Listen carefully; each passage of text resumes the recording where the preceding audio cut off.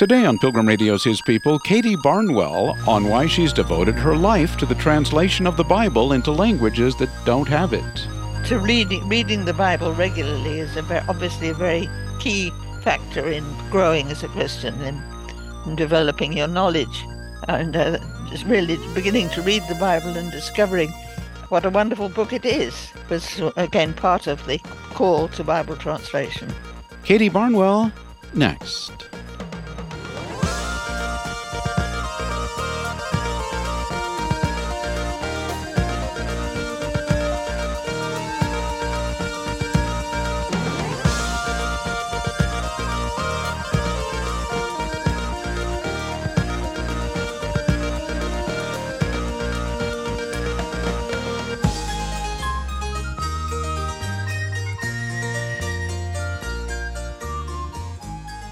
To put it plainly, Dr. Katie Barnwell has devoted her life to Bible translation. She joined Wycliffe Bible Translators in 1963 and served in Nigeria from 1964 to 1969. Today she's a translation consultant with SIL International and an advisor with the Seed Company. Her textbook, Bible Translation, an introductory course in translation principles, is widely used. Christianity Today did an extensive profile on her in the current issue titled The Linguist. Over the next 2 days, we'll get to know her and find out about her passion to see people have the Scriptures in their own language. She spoke to us from her home in Goring in the United Kingdom. Katie, tell us about your upbringing and how you came to Christ. I grew up in a church-going Anglican family, very sincere. But not sort of evangelical. Mm-hmm. But my mother, I know, was a real believer, although she might not have used the same terminology as some of others may use. Mm-hmm. And then I went to St Andrews University, that's in Scotland. And it was there that I came in contact with the Christian Union. And really, they were having a crusade trying to bring people in. And so I went along and made friends. And that was how I came to understand that although, I'd been confirmed at the age of 13 or 14, and I think that I did make a genuine commitment at that point, but I had no idea what it really meant to follow the Lord. And it was only really when I was through that contact with other believing active Christians that I really began to see what it meant to follow the Lord, and to also to look to know what service I could do, what job I could do. Well, speaking of that, how did God call you into this lifelong ministry, this lifelong work of Bible translation? We had one of the speakers at the Christian Union meetings was a representative from SIL, and he told about the need for translation and the fact that there were so many languages. I had never had any idea before about how many languages there were, and that, Nigeria alone has 600 languages. And so it was learning facts like that. And also I was the course I was doing did already involve some linguistic studies, mainly studying linguistics of English. And I felt, well, when I heard about that need for people to go and were involved with translation, I just clicked that that's me. And I went on to learn more about it, to attend the first Summer Institute of Linguistics, so summer courses that they ran, and went on from there. So it was really hearing the facts of what was needed, and also because I'd begun to read my Bible in ways that I hadn't been doing previously, and saw how important it was to have a Bible that you could understand. And so that's, I guess, how it came about. And if you would, Katie, talk about the importance of Bible translation to world evangelization? Both in areas where there's already been some Christian contact, but also in areas where there's been no Christian contact. That if people don't understand what they're hearing, they don't understand the gospel, and especially the scriptures, then they're not going to believe. You can't believe what you don't hear and you've never heard about. So I guess that was why I felt translation was so important, but not only for people who were outside completely, but also for those who may be growing Christians. To reading the Bible regularly is obviously a very key factor in growing as a Christian and in developing your knowledge, and just really beginning to read the Bible and discovering what a wonderful book it is was, again, part of the call to Bible translation. In the connection to the return of Christ, isn't there a scripture or a passage that makes reference to the Yes. proclamation of the gospel around the whole world? I should let you explain. There will be people from every language and tongue included. So that's, again, something that we work towards for seeing that prophecy fulfilled. What kind of preparation? You said you were at the University of St. Andrews or St. Andrews University in Scotland. You were studying there. Can you talk about that and any other preparation for actually doing the work? There's quite a bit of preparation people may not realize that goes into this. SIL has its own training program. And in England, in fact, it was only the time I'm speaking about, SIL was only just becoming involved in the UK. SIL, or Wycliffe Bible Translators, as it's more commonly known. And the particular John Bender Samuel was a leading leader in that way. He had heard about this and seen what was happening particularly, I think it was in Peru originally that he had contact. And he thought, well, this is a huge job. Let's see how we can't get Christians in the UK involved too. And also most of the work so far that SIL had been doing was in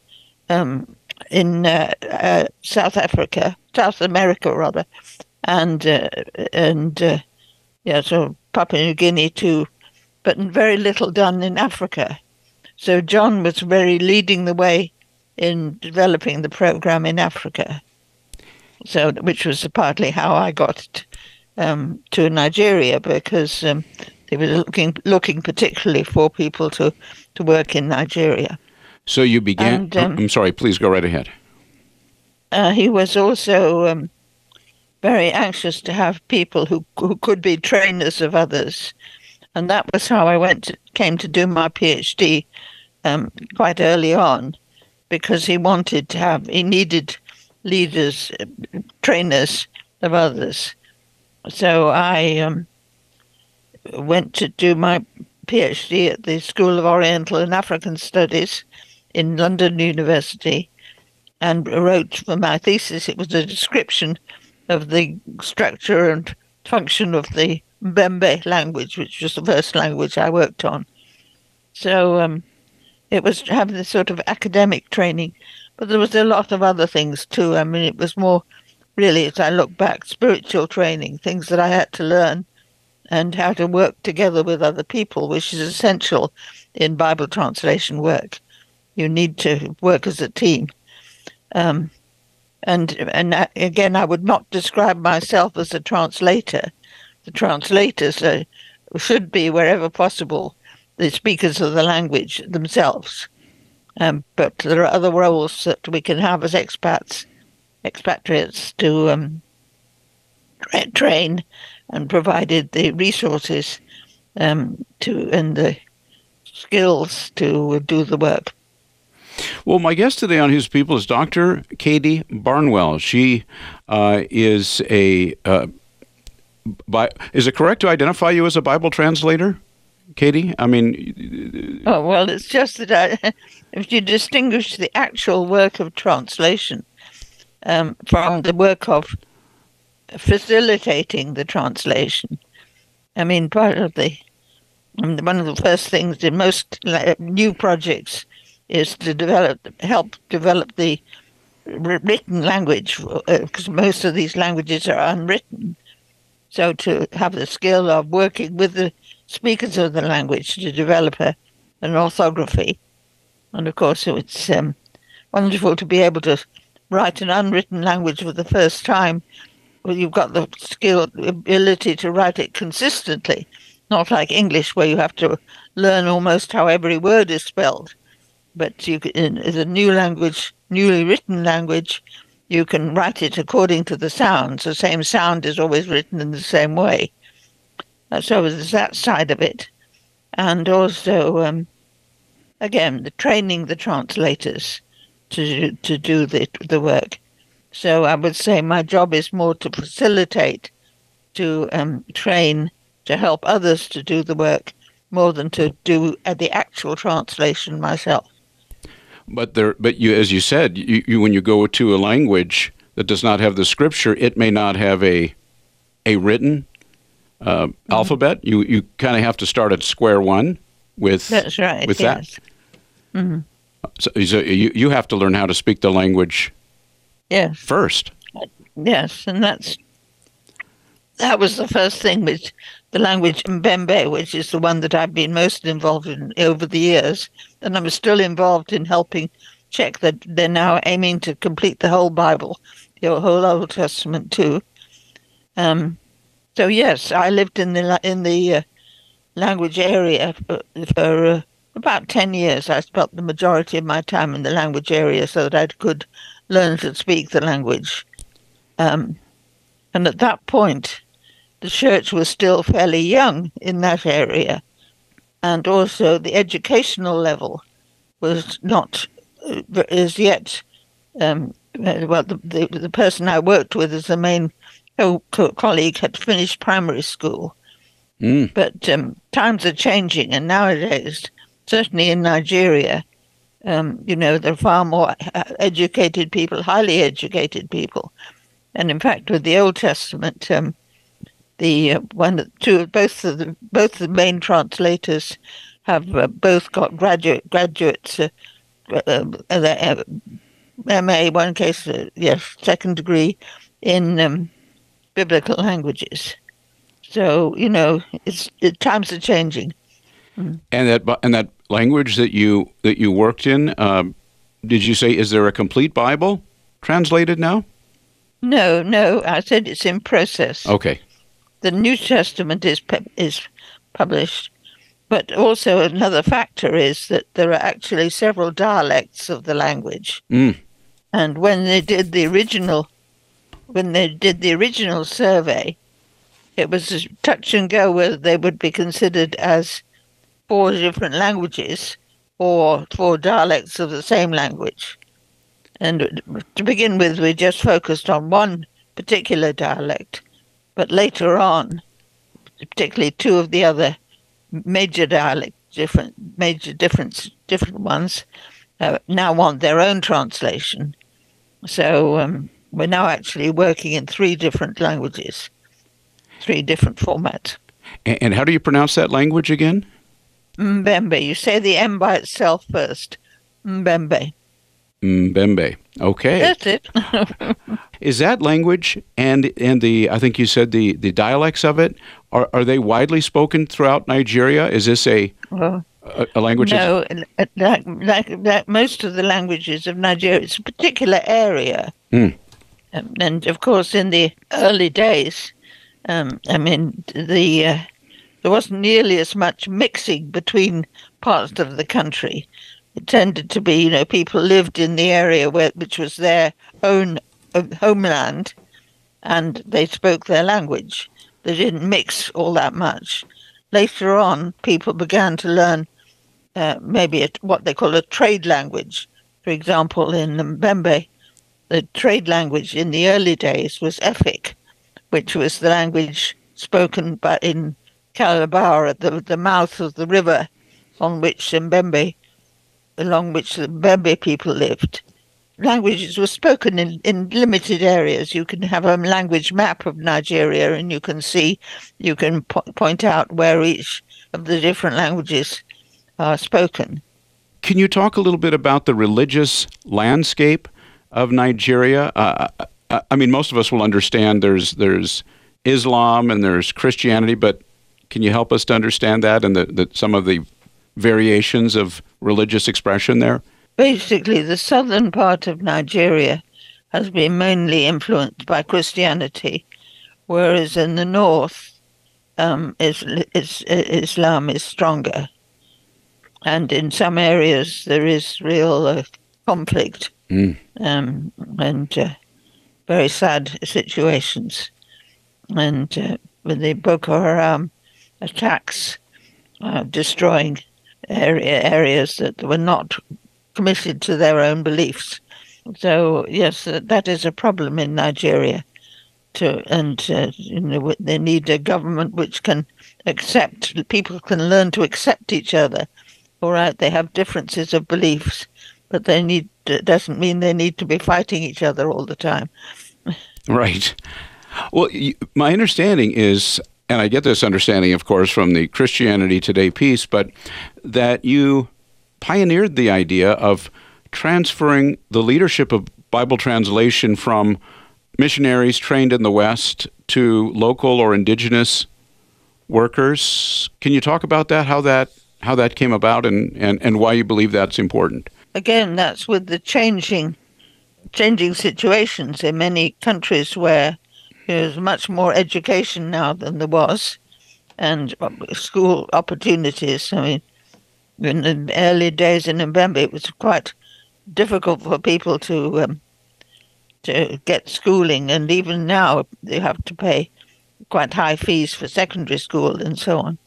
But now there are far more educated people, and in Mbembe we have graduates from Mbembe, and so there is the potential now for local people to take the responsibility in translation and in the works. They just need the training and help to do it. And obviously also this will speed up the work, because if you have to wait for missionaries to come and help, it's going to be a long time before every group is reached. But if you can train local people, and what we saw in Nigeria too was that once you had one group starting translation, the neighboring languages will say, "Hey, we want that too." So it spread from one place to another. I like the way Christianity Today, the writer, described Nigeria as population dense and I forgot the other. Let's see, population dense and language rich. You described 600 languages, and Nigeria is one of the largest countries in the world. Mm-hmm. I didn't realize that. Mm-hmm. So it's really a wonderful place for Bible translators to go. There's plenty to do. There's plenty to do. There's Nigeria, probably in Africa, is certainly the country with the most languages and work to do. And then there are other places like Papua New Guinea, which has a lot of languages, but often smaller languages. But in Nigeria, the languages differ in size. Some have a lot of more speakers, some have less speakers.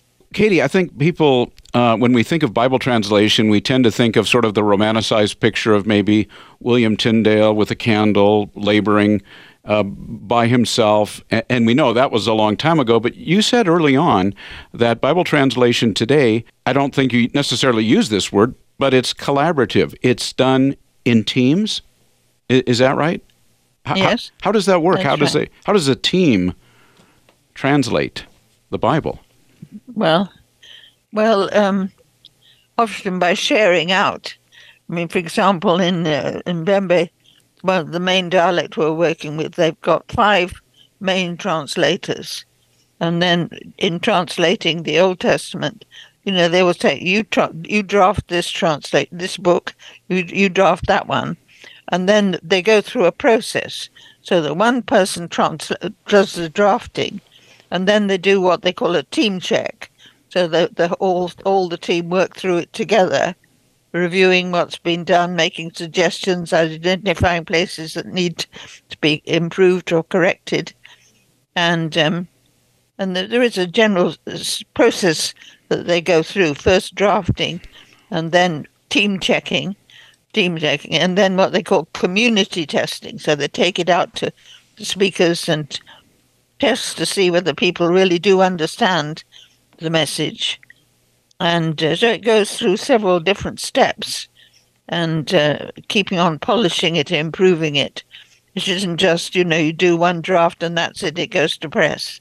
It has to be tested and improved, tested with older people, tested with younger people, until you're as sure as possible that it really is communicating, and it's communicating the right meaning, the meaning of the original.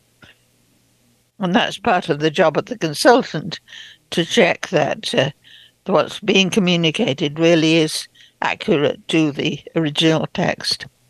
Tell us about your book, Bible Translation, an introductory course in translation principles. I mean, it's, from what I understand, it's been widely used.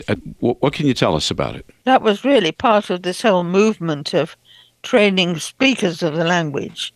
That most books on translation previously were developing the theory of translation, but didn't so much tell people how to translate into their own language. And also they were often quite academic English. So the goal of my first book, was to put the cookies on the bottom shelf, as they say, to help people understand, how this really applied in their own language. So how to do it, and including a lot of exercises and so on, to really help people learn how to do it and how to work together, and also how to use the tools that there are for Bible translation. And that's another important issue. Over the last 50 years, in the early days in Mbembe, we used a paper and pencil, and we thought we were getting quite advanced when we got a typewriter.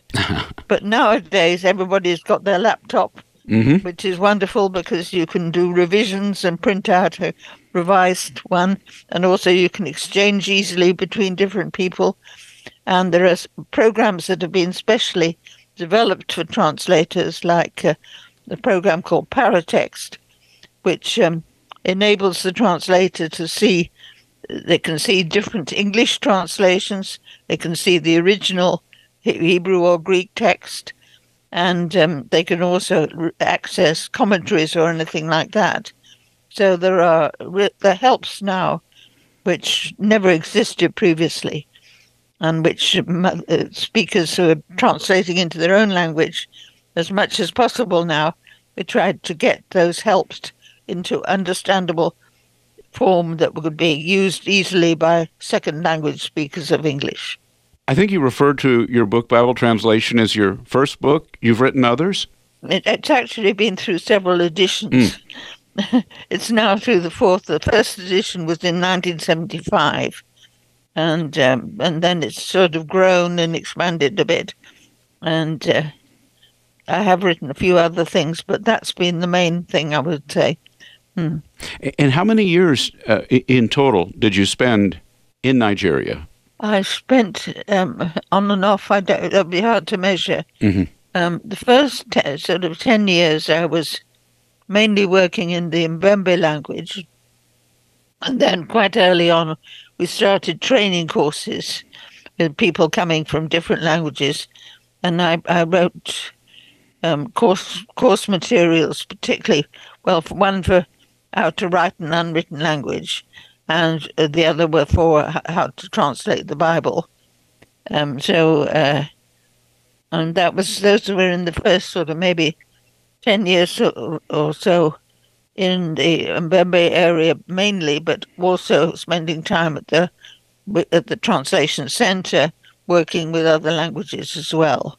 And then I was asked to be the translation coordinator for Africa for a while. So, of course, that meant more traveling. So I was still based in Nigeria at that point, but sort of spent time visiting other countries where programs were being developed.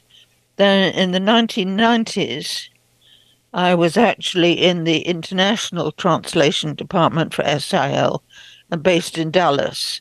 So I spent nearly 10 years based in Dallas, but still traveling quite a lot. So it was really only the first 30 years of my involvement that I was actually living full time in Nigeria, but I still was closely linked ongoing. 30 years in Nigeria. Well, yes, with some other, traveled elsewhere and sometimes in between too. You must feel like you're part Nigerian. I hope so. I would value that. Nigerians are wonderful people. Precious friends. Yes. What can you tell us about the culture? And I realize with 600 different languages, you may have many different nuances to that culture, but what can you tell us about Nigerian culture? Oh, well, again, that's a very big question. But I would say the importance of being a community, living together. I mean, we know Europeans anyway, often tend to be more individual-oriented or family-oriented even. But in Africa, in Nigeria, I would say there's much more focus on, living as a community, supporting each other. That's maybe one factor anyway. And friendliness, being friendly. You've been listening to His People on Pilgrim Radio. Many thanks to our guest, Dr. Katie Barnwell, linguist and Bible translator. She's profiled in the current issue of Christianity Today magazine. She spoke to us from her home in Goring in the United Kingdom. Part 2 of our discussion with her tomorrow.